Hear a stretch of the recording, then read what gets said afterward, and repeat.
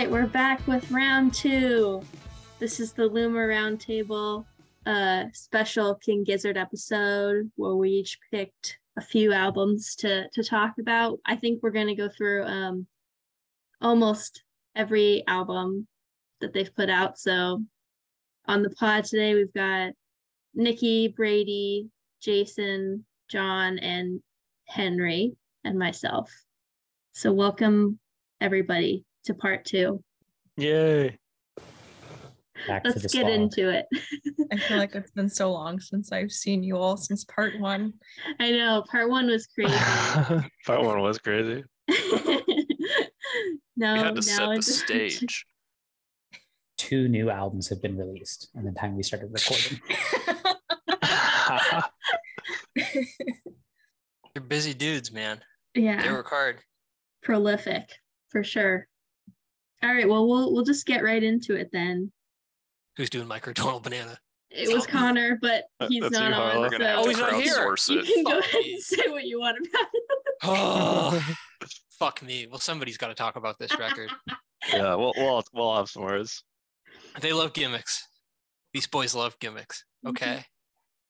And the next album, right? So Nonagon comes out, a lot of attention. People are like, oh man, I can't wait for more music, right?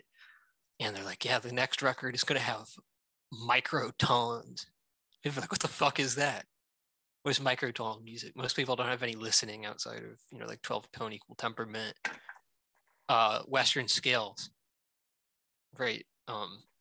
And I think they knew that. I very, very, very much like the adventurousness on this record. The fact that they stepped outside of their comfort zone. My understanding of how this came to be is Stu McKenzie got into, I think, like Turkish music, things that use like the maqams rather than like 12-tone scales. It's just a little bit different of like a system for organizing tones. And sometimes you use tones that are like in between or half steps or quarter tones, if you will, or microtones if you want to get more specific, because like the music is just fractions and things don't always divide evenly. And my understanding is that everyone in the band got a budget and they just went and like got like some cheap guitars and they just added frets on certain intervals. So every once in a while, like you'd have an additional fret between 2 frets so that you could play quarter tones on it. And then they just wrote a bunch of music with modified instruments to see how it would come out. And that's how they got this record. And it's real cool. And I think they knew they were asking a lot, right? Most people aren't listening to like gamelan music from Indonesia that's got quarter tones in it. Like they're not, you have a lot of potential. They took some risk with this one though. This can be very grating on the ear. And I think that they knew, okay, we gotta give something, we gotta ease people into this, right? We're asking a lot. We gotta give people something to chew on here that's not too complicated, that's long, that's using this concept, but giving people just enough room to sort of, get their ear to learn the sound of these microtones so that when the record comes out, that, they don't think it's like garish and out of tune. And that song that they chose to do that is called Rattlesnake. And it's a banger. Absolute banger. I think it's like the dictionary definition of a banger. No and doubt this in is my where, mind. as I've uncovered, that all of you got exposed to this band because this song Rattlesnake came out as a single, and I was like, this shit rocks. This shit rocks. It's like 8 minutes long. All they do is say fucking rattlesnake, rattles me, rattlesnake. Yeah. All I remember is that And it's out of tune. Every collaborative party playlist on it. We're like that was so funny. They would come on and like, what is that? I would love for them to be on stage and be like, if you know the lyrics, sing along, and then just like rattlesnake, rattle. This song's all groove. Lyrics don't matter in this one, right? It's all groove. Rattlesnake, it's very straightforward. It's got to be straightforward, though. That's the thing, is you're like, oh, this is just a stupid fucking song about a rattlesnake. He's a rattlesnake. It rattles him. It's got that third verse. It's got that like bridge or whatever it is towards the end in it, though, where he changes up. You know what I'm talking about? Where he's talking about a serpent or whatever. Like a You're looking at me like rattlesnake. I'm crazy. Yeah, like a rattlesnake. Right. It's a stupid song. I mean, I think I forget what it is. I tried to see if I could find it and I can't. I haven't been able to find it since I first read it. They played at some festival like Laneway or somewhere, one of the festivals down in Australia, when this was a single, and they played this for a festival crowd. And someone like wrote like a write-up of the festival, and they just were talking about like 5 bands that they saw or something, and they mentioned that they saw King Gizzard and they played the song Rattlesnake, and they're like, I don't know what the fuck was going on, but like we were in the sun and it was getting rowdy and just pounding beers, and like there's nothing I enjoyed more than just this fucking Rattlesnake song. That's so good. I think And it for works me, well. that's the energy of Rattlesnake. Hmm. Right? Rattlesnake's no musical masterpiece.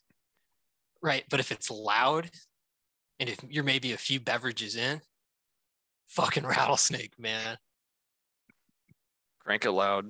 Put on the But it's music also video. but it's also pragmatic. Oh, the fucking don't even get me started on the Looks fucking- like it was created 17 years prior to its actual filming. It's a great. Yeah, It's they've got been some sitting on 3D it. animation from Jason Galea in it. That music video does. That's a cool one. It's a good music video. But I think first and foremost that song was pragmatic, right? It's so fucking simple. But I think it gets the ear used to those quarter tones. And I think that made the rest of the record viable. And shit, I mean, let's talk about the rest of the record. Nikki Brady, Jason, what jumps out to you? Tell me about your thoughts on the microtonal record.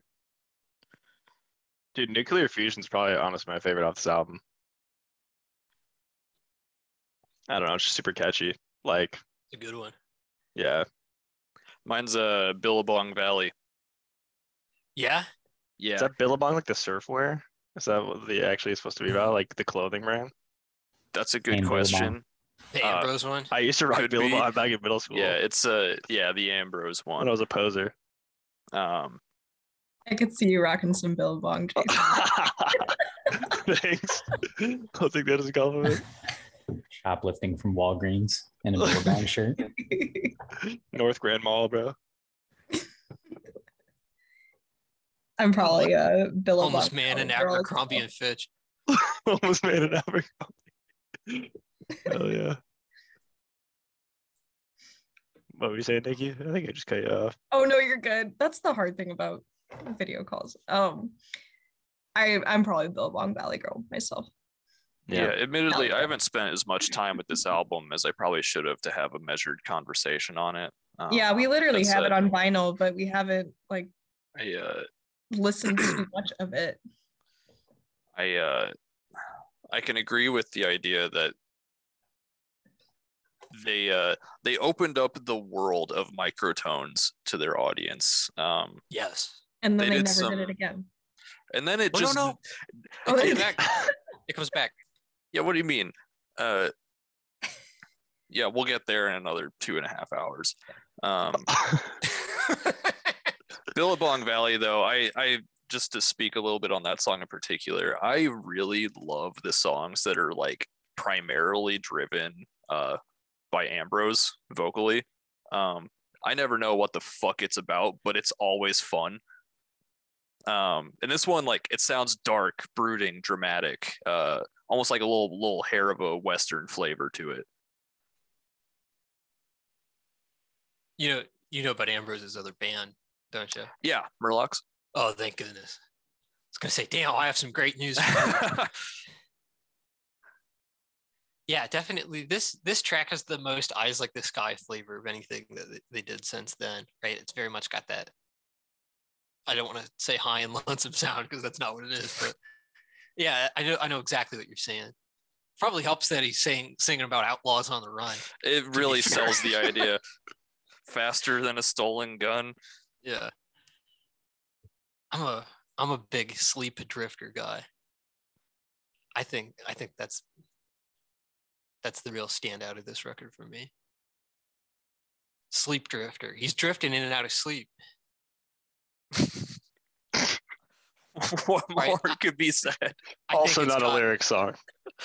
I think it makes the best use of the sort of sound of playing in the maqams, right, as this sort of quarter tonal scale, right? I think it's exactly as was said, right?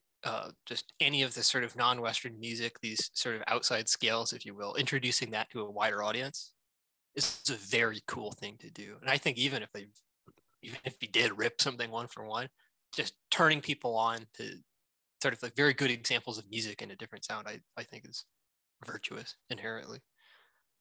I love this fucking band, man. It's a good band. That's a good band. But I honestly don't even know where to start for Murder of the Universe. yeah, we gotta what's the next 2017? Murder of the It is Universe Murder of the next. Is it Universe. really? Fuck. Yeah, dude.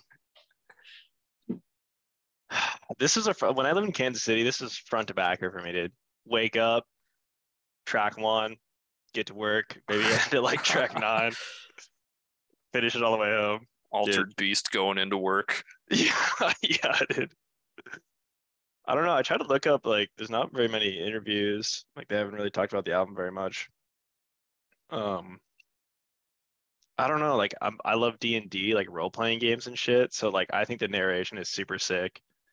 Like I'm always like into like the climactic, like movies, music, whatever it be, games, board games, video games. Like, I just love the climactic shit. So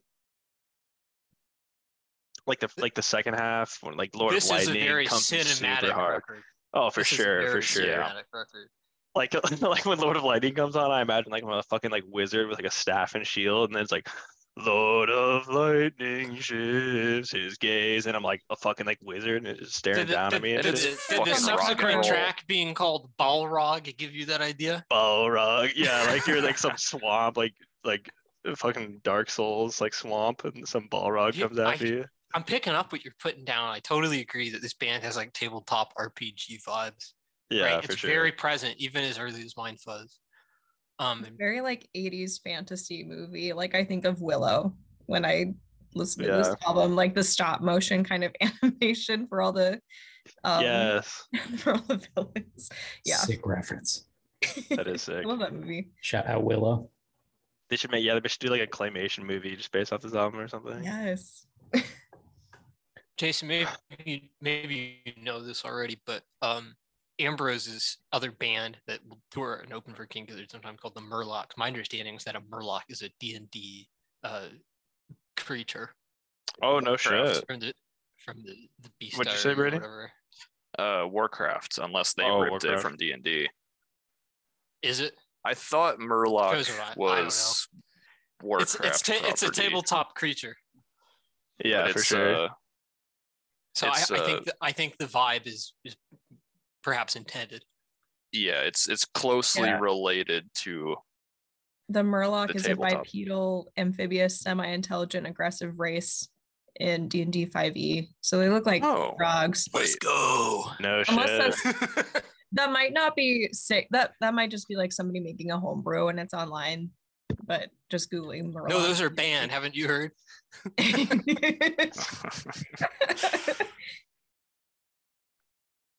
I don't know. I feel like I was on like Reddit like before we even did this album review, and someone was like, "Oh, it's about like being a vegetarian." Because like in the Murder very the beginning, in Murder the Universe, yeah, because like the whole thing is like, you know, this creature's looking at you. He's like, alter me, all this shit, and it's like, in the narrator, like talks about like, oh, I'll eat you up like a These guys are fucking veg, aren't they? pork. Yeah, I think that's kind of where they're getting at. And then like in the end, Hantayumi, the fucking robot, like uses a soy protein munt machine, like turns them into like this Jesus. futuristic like fucking in vitro human thing, and then he's just like, and then you just like make him puke, and then like he goes vomit coffin, and then just like making you like puke up your own like carnivorous fucking shit in the end. And it's like really interesting if you think about it like that. I think I heard Stu was just like, yeah, I wanted to write an album about vomit. So or it could be simple as that. I don't know. That's how I like to interpret it. Yeah. I think I got a bird's eye view of this record real quick. I think there's 3 distinct acts in this record. Right? You've got all the Altered Beast stuff at the front. Altered Beast, alter me. Altered Beast, alter me. Not a lot going on. I don't know if any of you have particularly strong feelings about these songs, but even when this came out, this first set for me, I'm like, all right, I've heard Nonagon. I don't need another. None of these do it for me. What was that? Oh, did you ask me a question? Yeah, what do you think? I was listening to it again. What do you think of Altered Beast 1, Altered Beast 2, Altered Beast 3? I don't know, because like Altered Beast 2, like just listening to it is like, I want to like eat your brains and shit.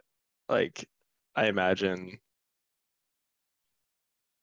it has to do with like it's I don't know, because he kind of goes into the perspective as the Altered Beast, and then all of a sudden it goes to the perspective of him encountering the Altered Beast, like as if third person. So it's kind of confusing, but like I think he always means in the point of like the creature wanting to eat like the prey. That's how I see it. As far as the audio experience is concerned, I can agree that it's probably a little too close to Nonagon to not feel novel. That said, I think just the motif that it returns to, just the Altered Beast. I mean, it's much more metal adjacent than Nonagon was. Yeah, for sure. It feels kind of like a proto, like Infest the Rat's Nest. I think it kind of leads into there a little bit more than the rest of the album. This I agree is maybe the first time that you sort of get a sense. I mean, they've kind of been a heavier band. I think maybe with Nonagon, you could definitely say they're a heavy band. But this, right, I think is another big step in that direction where it sounds very remarkably like, oh yeah, these are riffs, right? This band is chugging. And I think they have like the biggest fucking troll in this album, like the starting of disc 2 when it says some context, and then it's just like dang. It's just a riff, like they don't explain anything. It's just like some context. That's what you need to know for the road ahead. It's just like a crow like chirping, and it's just like a guitar just ripping. It's more Nonagon. It's more Nonagon. They're saying, hey man, part two of this record. Here's some more Nonagon. Exactly. My understanding is that they can weave those in and around the Nonagon songs when they play it live. I mean, it quite literally is just more Nonagon. They said, yeah, here's appendix. You know? Yeah. I mean, they even literally say Nonagon in one of the songs. I don't remember which one. Like one of the parts is like Nonagon, Infinity. Nonagon. Oh yeah, I can't remember which one that is. It's that ending bit off Road Train being brought back. The piece for this record, I think we might have some agreement on this, that really I think carries the most identity and sort of I can't pick a nauseous enough word, is the last part. The whole text-to-speech Hantayumi universe becomes vomit. Yeah. It's a little repulsive to read along while listening to it. It's goofier than shit, but it kind of rocks. Yeah. It might be I guess that's probably the best summation of this band and a phrase that you're gonna get. I fucking love Digital Black though. Yeah, that one's heavy. It just goes so hard. So Hantayumi is essentially the robot on Fishing for Fishies, correct? He's the text to speech comes back. I think some weirdos online figured out the exact text to speech being used to generate the voice for the record. No way. Character Hantayumi has been figured out. It's called like a Wilson, or I'm not gonna pull it. It's like old Windows thing. If you Google it, somebody figured it out. I think it's not AOL. It's like some old text to speech thing. That's sick. And I think they slow it down like some percentages. I don't know. Yeah. Yeah, probably not an album I would recommend for like first time listeners. Yeah. Probably not. Especially because like if you get into it, then you're gonna be like, what what is Nonagon Infinity? And then I you're gonna have to go back and listen to kind of that. wraps up the whole right. I think you can look at it as a trilogy of records. I think Mind Fuzz and then Nonagon, and then this one, right? You have the sort of spiny looking tower as your album art, and it just kind of continues to get more and more degraded across the records, across these 3 album covers, right? I think that's a nice narrative through line. I think this is the thing that really made quote unquote Gizverse a big thing. Is this record? What do you guys think the overlying theme is for those that have like listened to this run back? I don't know, dude, but it's fucking rock and roll. Yeah, you can just leave it at that. Most good stuff, you can just leave it at that. Yeah, I mean, I feel like the Hantayumi stuff is completely separate from a lot of this album. Yeah. Like the first bit about Altered Beast and Balrog, like feels like you said very D&D to me, and then it skips forward into the future and it kind of loses me in timeline there. They feel like very separate things. They do. That could have almost been a separate album. Yeah. Like, yeah. Vomit of the Universe. Vomit of the Universe. Vomit Coffin. Vomit Rattlesnake.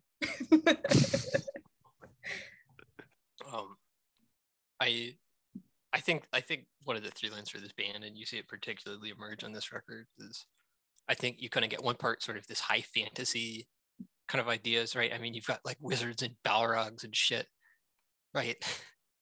And then the sort of other maybe through line that you see come and mingle with this that I think maybe makes some of the narrative and thematic identity of this band is the sort of sci-fi edge, right? There's kind of a very thing going on where I think they play with a lot of ideas of like biomechanic, mechanism with like, oh, this altered beast, and it's altering me, and I'm the altered beast, but I'm encountering it, right? And all this stuff about like a robot becoming sentient and becoming this organic mass of like, I become power lines, and it rings of like some very like what's that short story?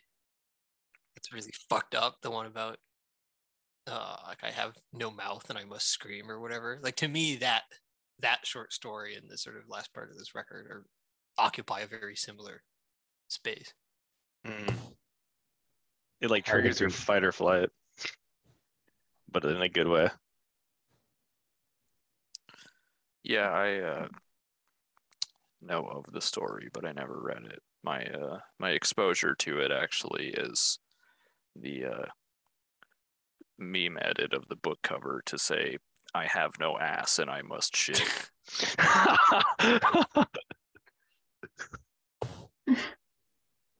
I like that one. I just had a thought, like while you guys were talking about this in general, like, do you think that this album feels kind of Iron Maiden-y, just in like the themes that they cover?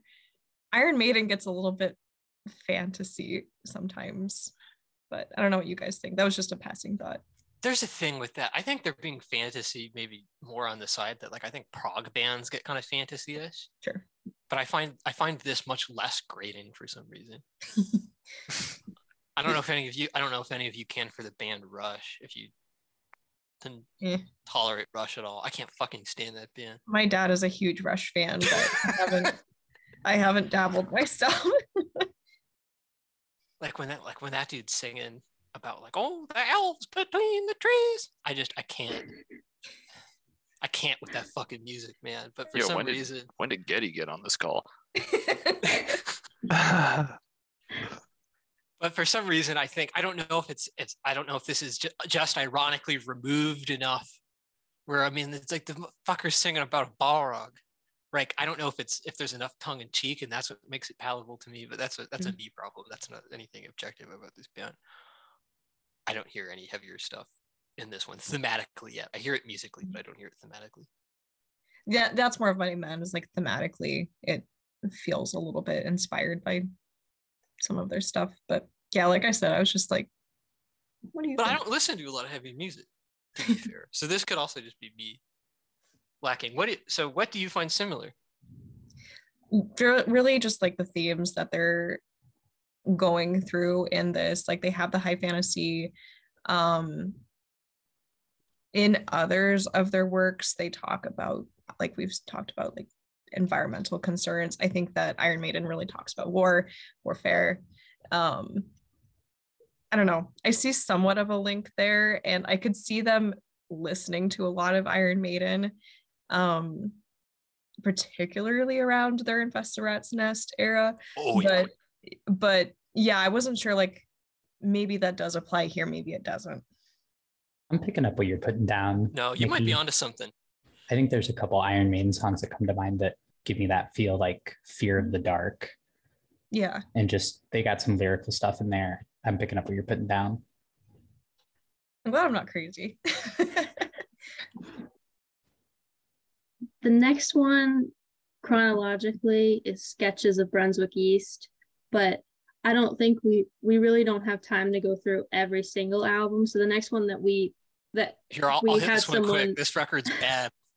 It's not More good. like skip. Okay, It's got some good bass parts, but I don't care for anything else about it. Okay. And then Henry picked Polygon of Wanaland to talk about. So do you want to give us a quick spiel on that one, Henry? Yeah. Well, speaking of good bass, this album is so full of it. It's more of like a prog. There's some like weird stoner metal kind of up in this. Still kind of following some of that psych rock feel of Flying Microtonal Banana and I'm in Your Mind Fuzz type thing, but definitely a lot more proggy. And Nikki, I'm glad you touched on this and brought us onto this point, but like heavy 80s fantasy vibes here. Like when I hear Crumbling Castle or like Deserted Dunes, Welcome Weary Feet, like it's just got that like feel of like, specifically this album made me think of like the Choose Your Own Adventure books. I don't know if anyone read those as a kid, but there's one of those books I read all the time growing up, which is like, there's like these 7 towers and you have to choose which one to go in. There's like a spider tower, there's the snake tower. And anyways, just Choose Your Own Adventure book. But this album is just kind of like, this sounds like the Goosebumps, but like maybe a little bit better. That kind of idea. Yeah, for sure. Yeah, and we get one of those classic King Gizzard 10-minute offerings right at the start of the album with Crumbling Castle, hardcore banger. And you know, there's also just some interesting instrumentation here. Like there's some harmonica at one point in the album. So, you know, King Giz really stepping into the pocket on this. It also, when I picked this album, I did not know kind of the deal with the name, but it's kind of like a mix between Polygon and Gondwanaland, which was like before Pangea became one, it was like separate land masses, which I did not know. Gondwanaland is one of those things. So I don't know, just a great record. Love it. So the next one we have on our list is KG. Brady was going to talk about that one. Are we skipping straight to KG? We've skipped over 3 here, but if we want to say like short little things about them, you can. There's Gumboot Soup, Fishing for Fishies, and Infest the Rat's Nest in between Polygon of Wanaland and KG. I will say, Henry, if you liked the harmonica if anybody liked the harmonica from Polygon to Wanaland, Fishing for Fishies will be your jam. Hell yeah. I actually haven't listened to that album a ton, but I should go check it out. It's really good. Fishing for Fishies, Boogeyman Sam, Plastic Boogie, Psy Boogie. Those are important Giz songs. Yeah, Boogeyman Sam would be what I would recommend to people. This is where we're really going to differ, because I don't care for that record at all. Bruh. This was the first one that came out. Sketches of Brunswick East came out, and I was like, I'm not so sure, right? But then Polygon to Wanaland, fucking great record. Love the polyrhythms, love everything about that record. Fantastic. Gumboot Soup's the miscellaneous one at the end of 2017. They wrote 5 records that year. This, the 5th one, they sort of cheated out. Here's all the ones we threw away. And you can kind of hear where they got trimmed from. The only real standout here on this one is Great Chain of Being, which we're gonna get And a the lot wheel more of on Infest Arsonist. The wheel's on that one too, isn't it? Yeah. Yeah, that's a decent. Muddy Water, that's also on Gumboots too. Yeah, that was definitely a microtonal banana trim, right? They figured one song about water's enough. We don't need to. Fishing for Fishies. This record came out and I was super disappointed. I don't click with this one at all. It didn't click with me. What am I missing? What am I not?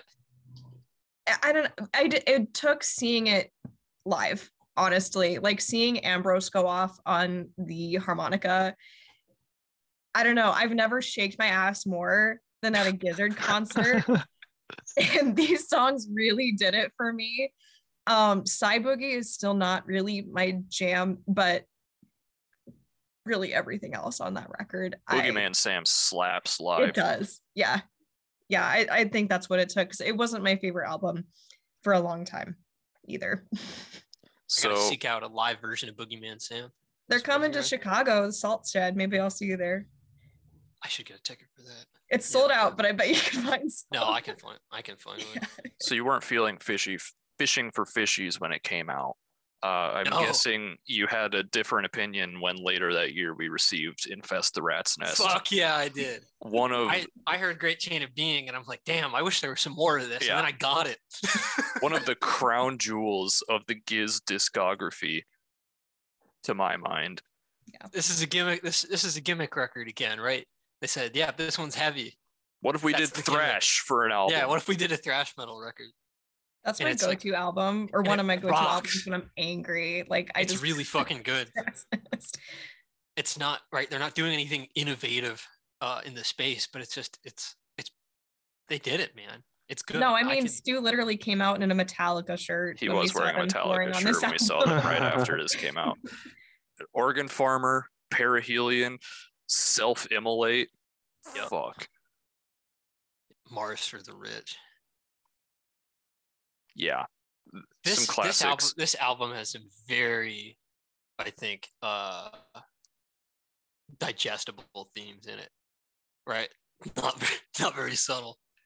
This is when it's like, hey, if it wasn't obvious to you before, we care about environmentalism.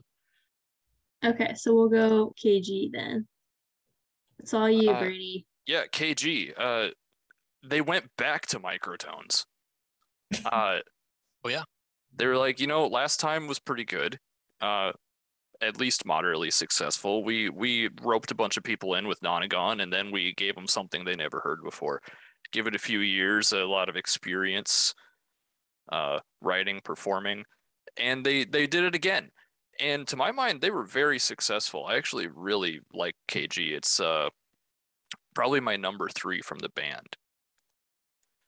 I think in comparison to Flying Microtonal Banana, I think the most major difference between that and KG is that KG, we'll say, is a lot less consistent tonally,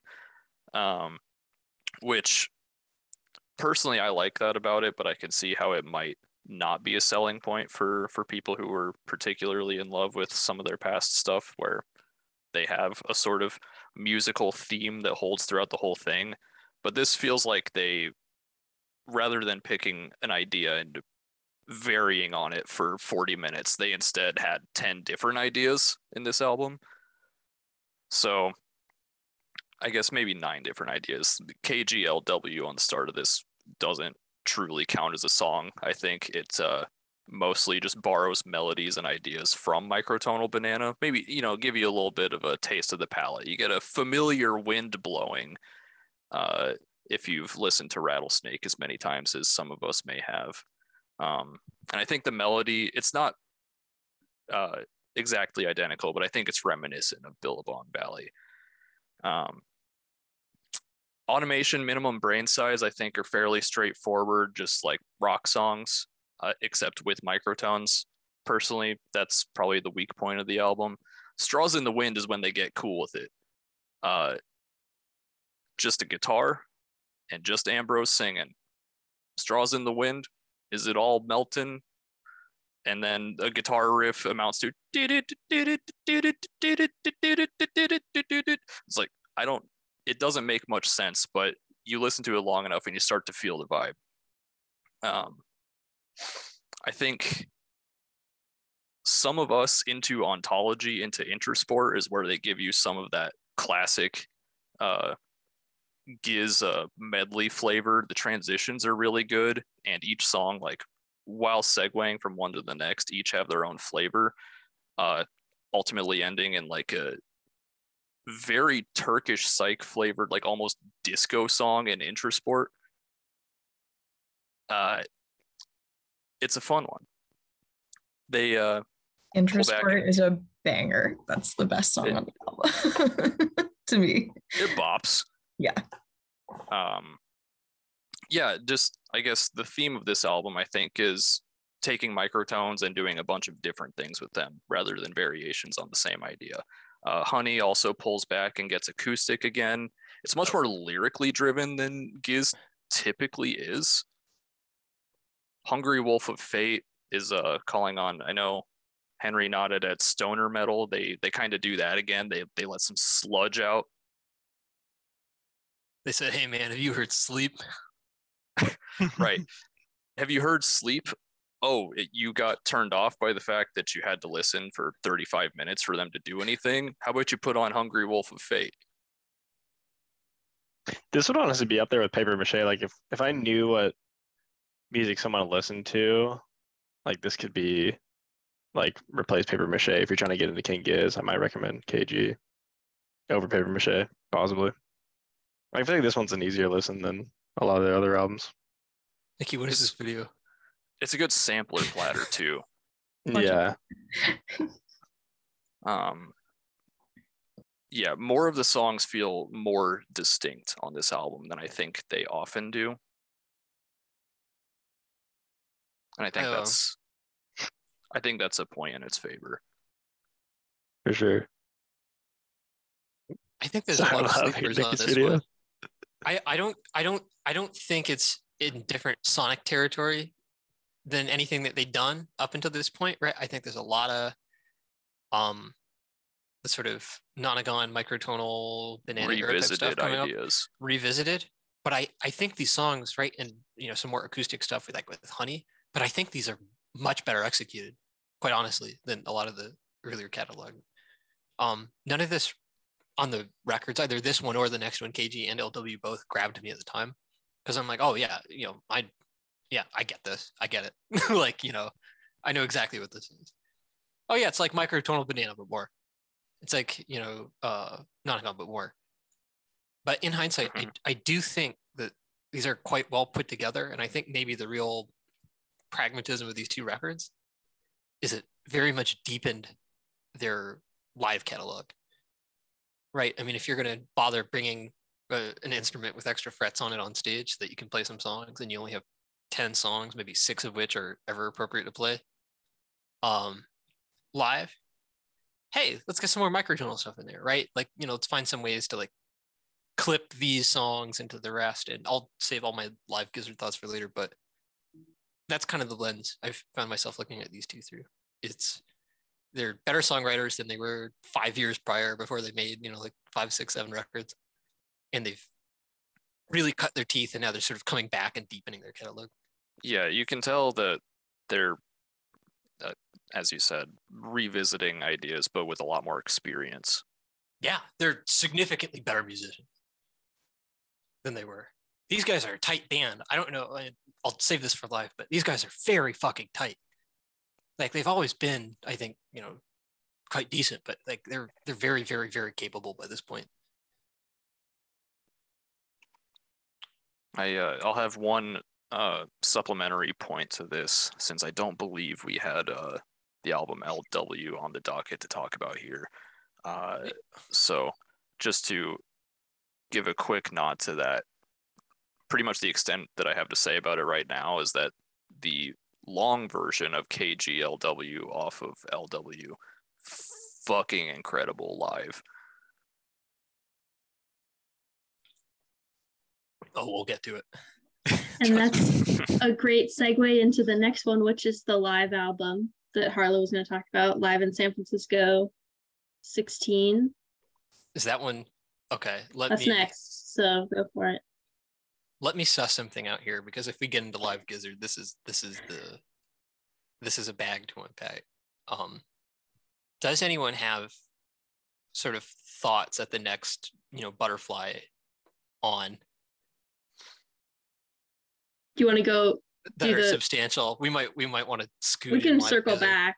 So I picked Butterfly. I didn't have time to put together a whole lot of notes on it, but I think something that we were talking about earlier is like how there's a lot of different openings for people to get into King Gizzard. But yeah, I have to say, up until this like decision to do this podcast, basically Rattlesnake and like the meme of King Gizzard had more appeal to me than the actual music. Like I tried listening to a lot of the different albums, and it was just too intense and jarring for me. Like my favorite genre is like dream pop, always like light stuff. And then Butterfly 3000 came out, and when I was researching albums of like which one will be the best for me to talk about, because I want to talk about something, even though this isn't like my favorite band, that was the one that's like, it's actually like a dream pop synthy album, and I actually really liked it. So this is my favorite King Gizzard album, and if you're into dream pop or like lighter stuff and you think that they're too intense for you, this is what I would suggest you start with,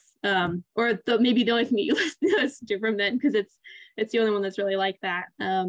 But it was recorded during the pandemic, which is really interesting. I wonder if like that had anything to do with the choice of making it kind of a lighter, less harsh sound. I don't know, but I really enjoyed listening to it. So that's kind of all I had to say about it. And then the only other one we were going to talk about was the Omnium Gatherum, which was Nikki. Yeah, I'll try to really condense myself here too.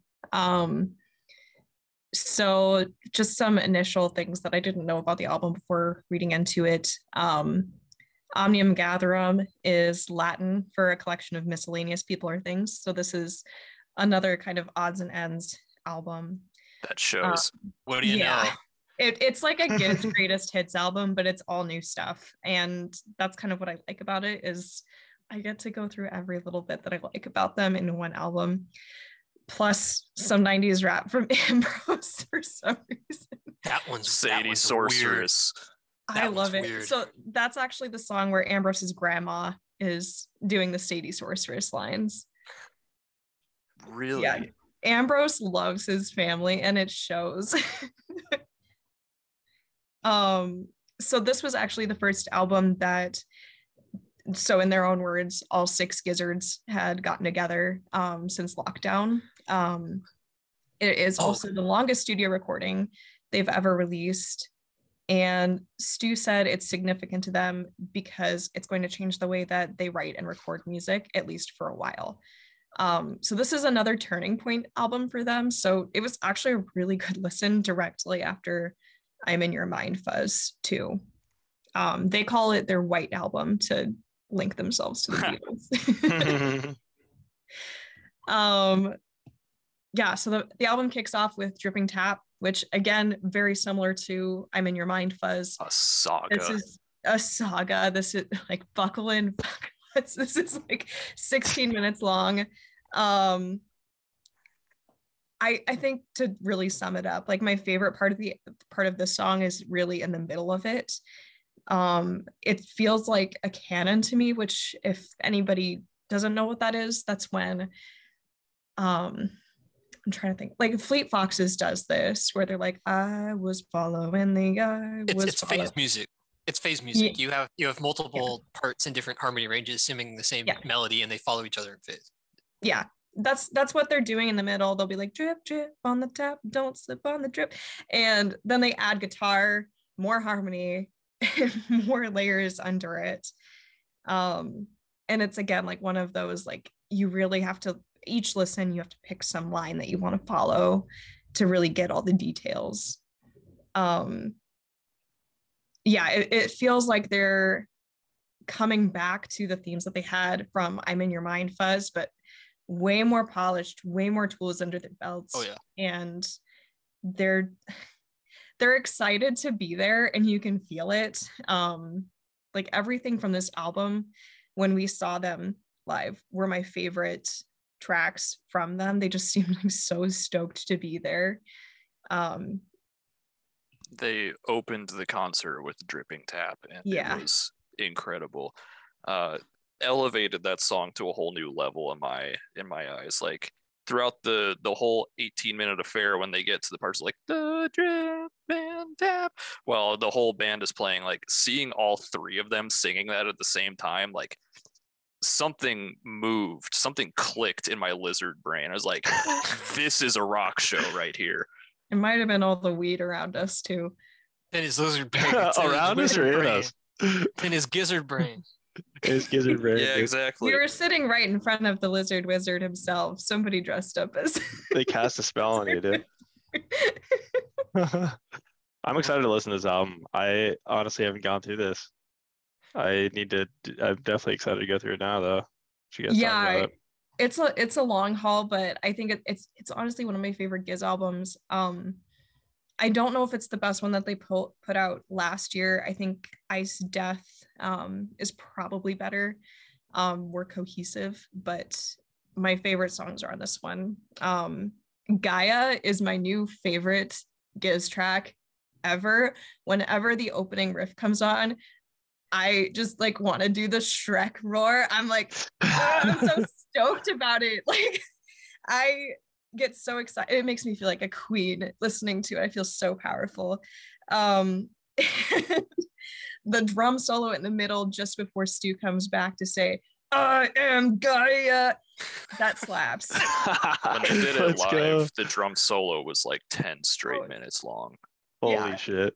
Oh, okay. This Wait, is which this one is as drum, good though? a time as to get into the live gizzard is anyway. So I have a very important question right off the bat for you. Are you telling me that the King Gizzard now incorporates 10 minutes of instrumental drums into their live set? Yes. Uh-huh. I think you need to get a ticket for that show. Oh. So Yeah, some other thoughts before going on, I guess. Magenta Mountain is very radio accessible. It feels kind of like Yeasayer, early 2010s indie music. Kepler 2022b kind of calls back, I think, to sketches, mainly just that it's in heavier jazz. This is another one where they sampled from, and I think it's Barry McCall, Yamaya 1. They straight sampled him, starting right at the beginning. It's just a little bit of a piano riff. wait, I haven't heard this. I'll send it to you. I won't go into it too much. Evilest Man, that is about Rupert Murdoch, which is kind of like, who is that? Explicitly. Yeah, About it's, Rupert Murdoch? it's about Wow, him. they've got- Murdochian. They literally say that in the song. And the beginning of it is kind of like the "Don't Hug Me, I'm Scared" video. Ooh. So yeah, it's very like, it's super on the nose. Look up the lyrics for it. It's straight up about him, and it kind of sounds a little bit like songs from The Big Chair by Tears for Fears as you get into it a bit more. Yeah, I think those are all my major thoughts on it. So now we can transition over to the live stuff. Live gizzard. It's very the fact that you said. Well, I guess let us be our Inway here. Nikki and Brady, you've both seen Gizzard live. Jason, Henry, Karina. I don't know if you've had a chance to see this band. Sadly, no. So no. Sorry, I was distracted looking at a squirrel out the window that was cleaning itself. It was like cleaning off its little tail. Is it snowing? Is it snowing where you are? It is. Yeah, I woke up to some snow. Yeah, same here. Yeah, man, they look cold out there today.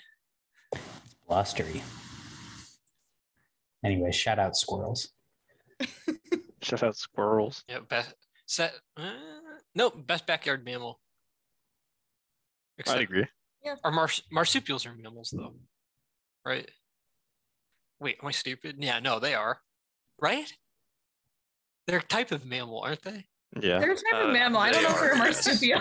I had to Google it, but yes, they are. Man, I had this big fucking possum in my yard the other day. It rocked. That's maybe the best backyard Sounds pretty mammal, but badass. I think squirrels are a strong second. I had a 1 a.m. standoff one with a day. possum on the trail the other day. I thought he was rabid, but he was just playing. No, that's what they're big babies. That's just what they Yeah. do. Well, the backyard love them, but I possums didn't keep want all the to ticks see it. away. Yeah. You could stick its hand in your hand in its mouth and it wouldn't bite you.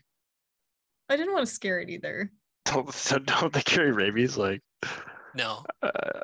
They're Really? less susceptible to rabies. And Maybe not rabies. I think they do carry a variety of diseses. Speaking of King Giz live in 16, let's talk about possums as a disease Yeah, vector. speaking of crusty, infest the rat's nest, infest the marsupial nest, dude. speaking of crusty. So I've had a chance to see King Gizzard a few times live, and you guys have seen them more recently than I have. So I have a lot of thoughts on this band as a live band, which is kind of I wanted to tail in this. Mhm. I first had a chance to see them right after Nonagon came out, and I think Flying Microtonal Banana was on the horizon. I think Rattlesnake had come out as a single, and maybe Nuclear Fusion, but I don't think the whole record was out yet. Maybe it had just come out. And where did you see them at? Was this Chicago? yeah, I think it was the Aragon Ballroom. I think. I don't remember. It was quite a few years ago at this point. Yeah. And I remember they played Vomit Coffin. It hadn't come out yet, and nobody knew what the fuck was going on. I thought it was just fucking weird. Did people mosh to it? I feel like that's kind of a Oh, mosh yeah. song. So King Gizzard was very heavy in these days. It was a very I brought my fiance with me. I wanted to hear The River. I had some songs I wanted to hear, and I was expecting, I'm no stranger to seeing live music. But the crowd was quite rowdy. It was a big mosh. It was a lot of jostling, and it turned her off very much. She was not about it. She was not about it. I was kind of pissed, to be honest, right? I mean, I get it. I think the etiquette of that show would have been better. But it's a good time to see that band. I got to see them again when they were touring Infest the Rat's Nest. And bizarrely, the crowd was, I think, less moshy, but a little crustier. It was like that for us too. We saw them tour on that album in Milwaukee, and I thought we were going to be in the middle of a mosh the whole time. I wasn't super down with that. But yeah, they were very tame for a crowd. Like everybody was into it, but it wasn't moshy at all. So maybe you can speak to this then, because when I was at that show, I felt like you really get there's quite an interesting cross section of people in that crowd. Yeah, it was like it was all age groups. I think there wasn't like one person in there that I was like, yeah, you look like you listen to Giz. I don't know. I don't know. They really brought a whole lot of people together. Yeah, I mean, I think we saw somebody that was like 80 years old in a Metallica shirt there, just a couple rows ahead of us. It's You definitely get not the- one demographic they're pulling to a show. I mean, when I saw him recently, I felt like I got like the crust punks, I got like the Logan Square dudes in the beanies, right? I got, like you had like the young girls into indie, you had the classic rock dads, you had the Wilco dads, you had all sorts, you had like the stoner metal dudes. Like you really see all these kind of, I even like saw some like old hippies, right? You see people in tie-dye. There's something for everybody in this You band. I really- think that shows from like the demographic. It's a real that you mix. see at It's a shows. real mix. Did you see any sort of evolution in that between when you saw them on Rat's Nest and when you saw them at Red Rocks? Because I know like a few years passed, and I think maybe their audience had a Personally, chance no. to change.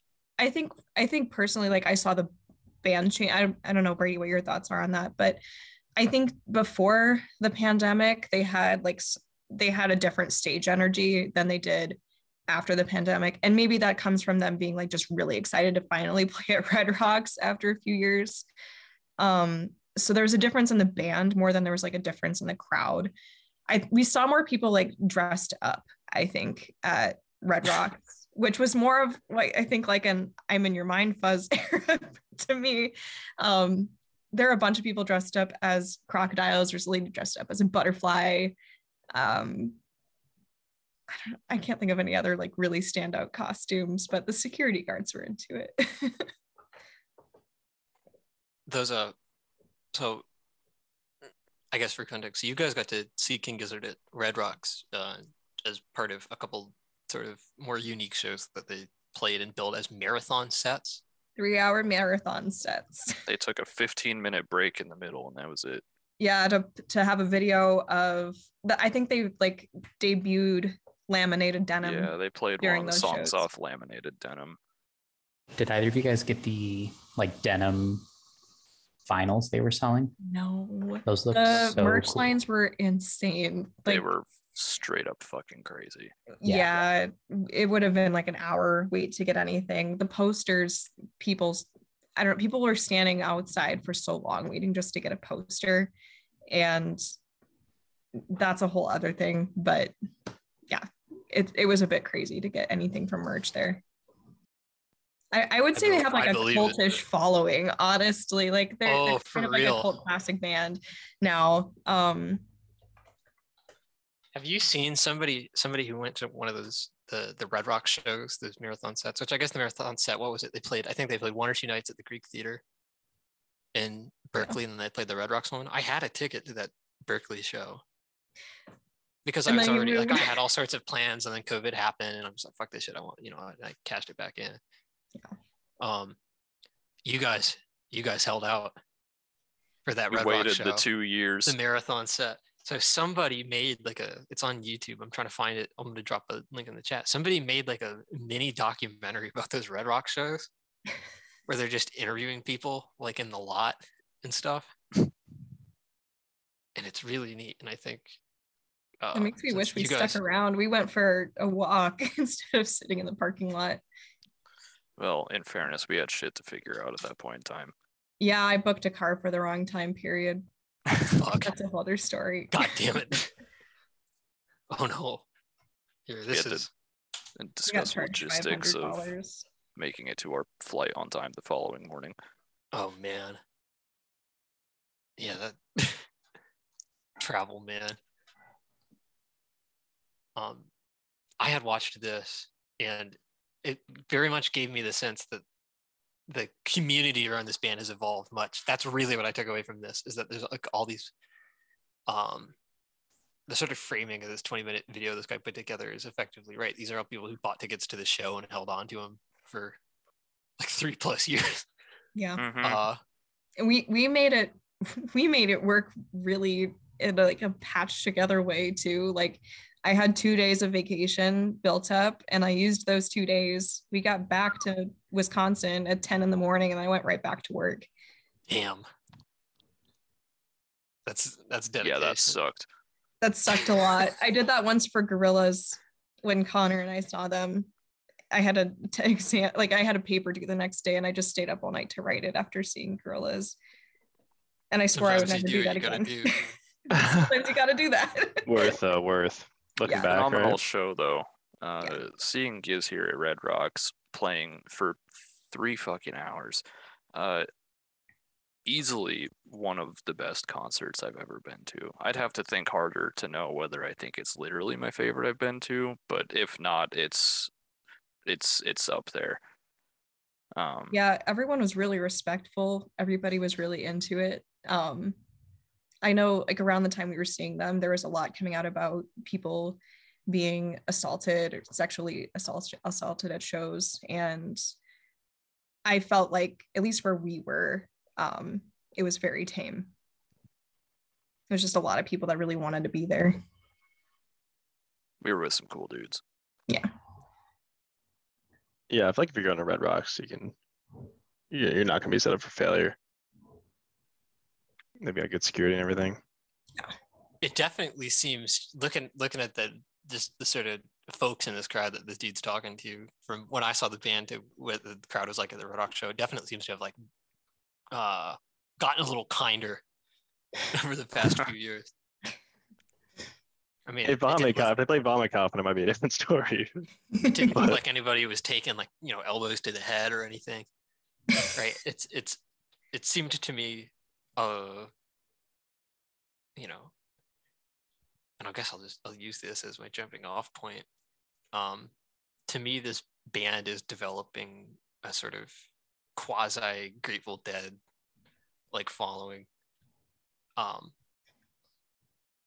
And there's I don't even know where to begin. Right? Just the fact that this is a band. I think King Gizzard is quintessentially a live band. I think they they make an effort for the records to be good, and I think that they're more successful with that. They're successful doing that more often than they're not. But first and foremost, I think of King Gizzard as a live band, and I think that they've embraced that very much moving forward. I think they've gotten a lot tighter. I think that their actual ability as musicians has gotten better. I think they've gotten very creative in weaving songs in and around each other, and I think these marathon sets were sort of the culmination of that. I mean, playing 2 sets in an encore, coming out playing 90 minutes, taking a break, coming out playing another 90 minutes, and then playing an encore, and apparently with a 10-minute drum solo in it. I mean, that's the Dead, right? That's the Dead. That's what the Dead do. And the fact that you come back, they play second night at the same venue, they play a totally different set, 2 sets, encore, that's the Dead, right? The fact that they have an audience who is into that, right? That they're going to come out there and they're going to get performances of songs that don't sound like the record necessarily. And they're kind of going to extrapolate on the ideas of these songs from the record and kind of weave them in and out of each other and play with arrangements and, vamp on certain sections and play with dynamics. To me, the sort of appreciation of music that I think that they've cultivated in their audience, to me, feels very adjacent to the Dead. I wish they kept the second drummer. I don't know. When did Eric Moore drop out of the band? I think right around when they really started focusing on their record label, like bringing another Australian artist. Flightless got big. Yeah, Flightless got too he big. was like, I need to spend more time managing this. I thought it was approximately around the release time of KG, but I could be I think misremembering. you might be right. For folks not in the know, the second King Gizzard had 2 drummers. And the second drummer, Eric Moore, also managed the band's label and, did everything on that side. And I just think, right, they sort of...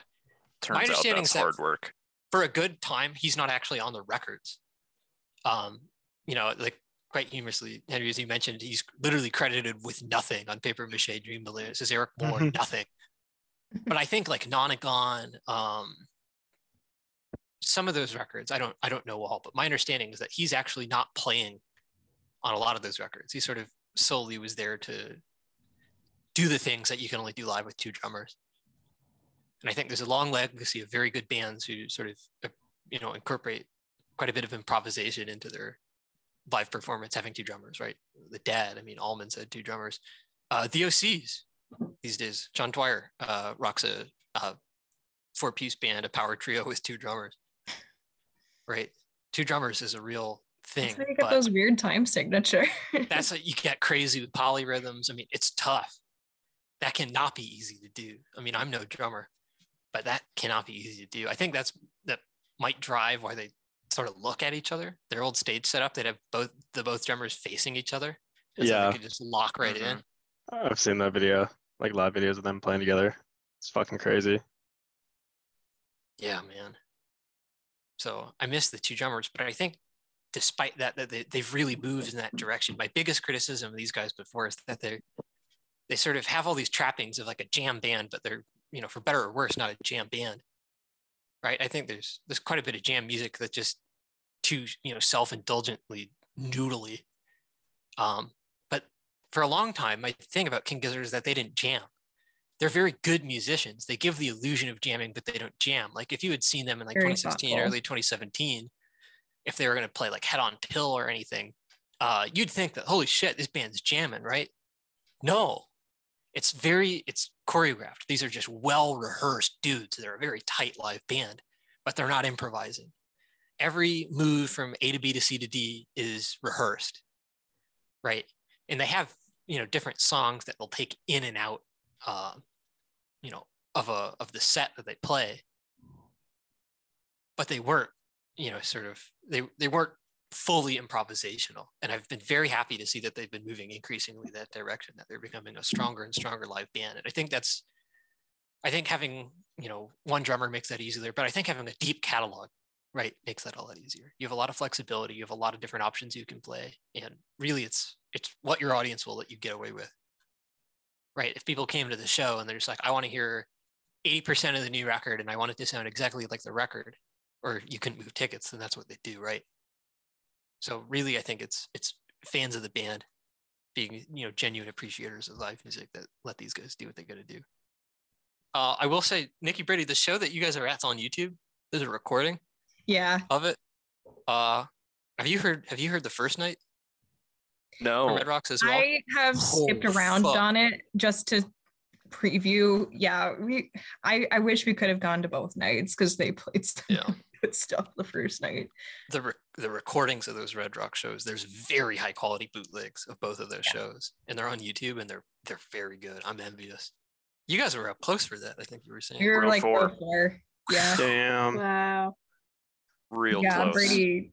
Brady did really good getting I got so lucky. tickets. Brady, did you have any thoughts on the 2 shows that we've seen? I feel like I cut you off at least once. I just wanted to make sure. So I guess to John's point, actually, first time we saw them live, I thought that was a really good show. That was right around the time Rat's Nest came out. I thought it was really good. I'd probably stop my measure there. Seeing them at Red Rocks, easily hands down one of the best concerts I've been to in my life, and it's probably going to remain there in perpetuity. Like even in just a few years, it feels like, and maybe it's the atmosphere of Red Rocks, and maybe it's the fact that we went there and watched them play for 3 hours. I mean, we can't discount the impact of those things, but I feel like even within the relatively short time frame between the 2 times we saw them, like they were a massively improved band when it came to putting on a live show the second time we saw them. I hear that totally. 100% agree. I'm glad that they allow bootlegging. They love bootlegging. They sell bootleg copies on their merch store. Yeah, really? You too. Yeah, I mean, one of their albums, Polygon Dwanaland. Yeah, Polygon Dwanaland. They were like, here's the album, bootleg it, sell it. Yeah, Who gives a shit? Yeah, they just made it public. Right, I remember all that. That's great. So there's some interesting context there. Not to go super deep into it, just kind of surface level. The collecting of records was getting very crazy with the band right about that time, and copies were getting very expensive, and people were like, "Oh, I've got this variant, I've got that variant." Like it was getting like annoying, and I think the band was aware of that and sensitive to it, and so they sort of solved their problem by putting out a sort of public domain, master cut of the record, so then anybody can go and press copies, and they're just as good as anybody else, so that nobody could possibly collect every variation, every pressing of this record. Yeah. Right. And they sort of killed the possibility of totality collecting. And I think that was sort of an important thing for that side of the community. All these people hogging copies of Eyes Like This Guy and saying, "Oh, $500, $600. Yeah, they did that with the posters from Red People Rocks. just do that with tour posters now. Fucking scalpers, man. People buying the shit and flipping it. Yeah, they were on sale for like $300 the next day. Oh, Wow. man. Yeah. Do we have any overall final thoughts on King Giz? Nothing I haven't shared already. Okay. I'm diving into Omnium Gatherum for sure. Yeah. I highly, just going on YouTube and looking up live shows of this band is a great idea. There's a show out there where the drummer got sick and they had to sort of improvise the whole set on like a drum machine as their percussion underneath their set. Their KEXP recording's really good too. Oh yeah. Live recordings of this band are great. Nikki Brady, the fact that you clicked with what's going on in the Red Rocks, I think you need to check out The Dead. I'll get you into the den. Awesome. Well, thank you guys all for joining us on this journey. It was fantastic. And I think the next one that we're gonna do like this will probably be on Gorillas, so I'll keep you updated on that. But anyway, have a good rest of your weekend, and thank you so much for joining. Giz for life. Giz for life. Real For life. head-on pill of a podcast recording, huh? It's gonna be crazy, but it'll be all right.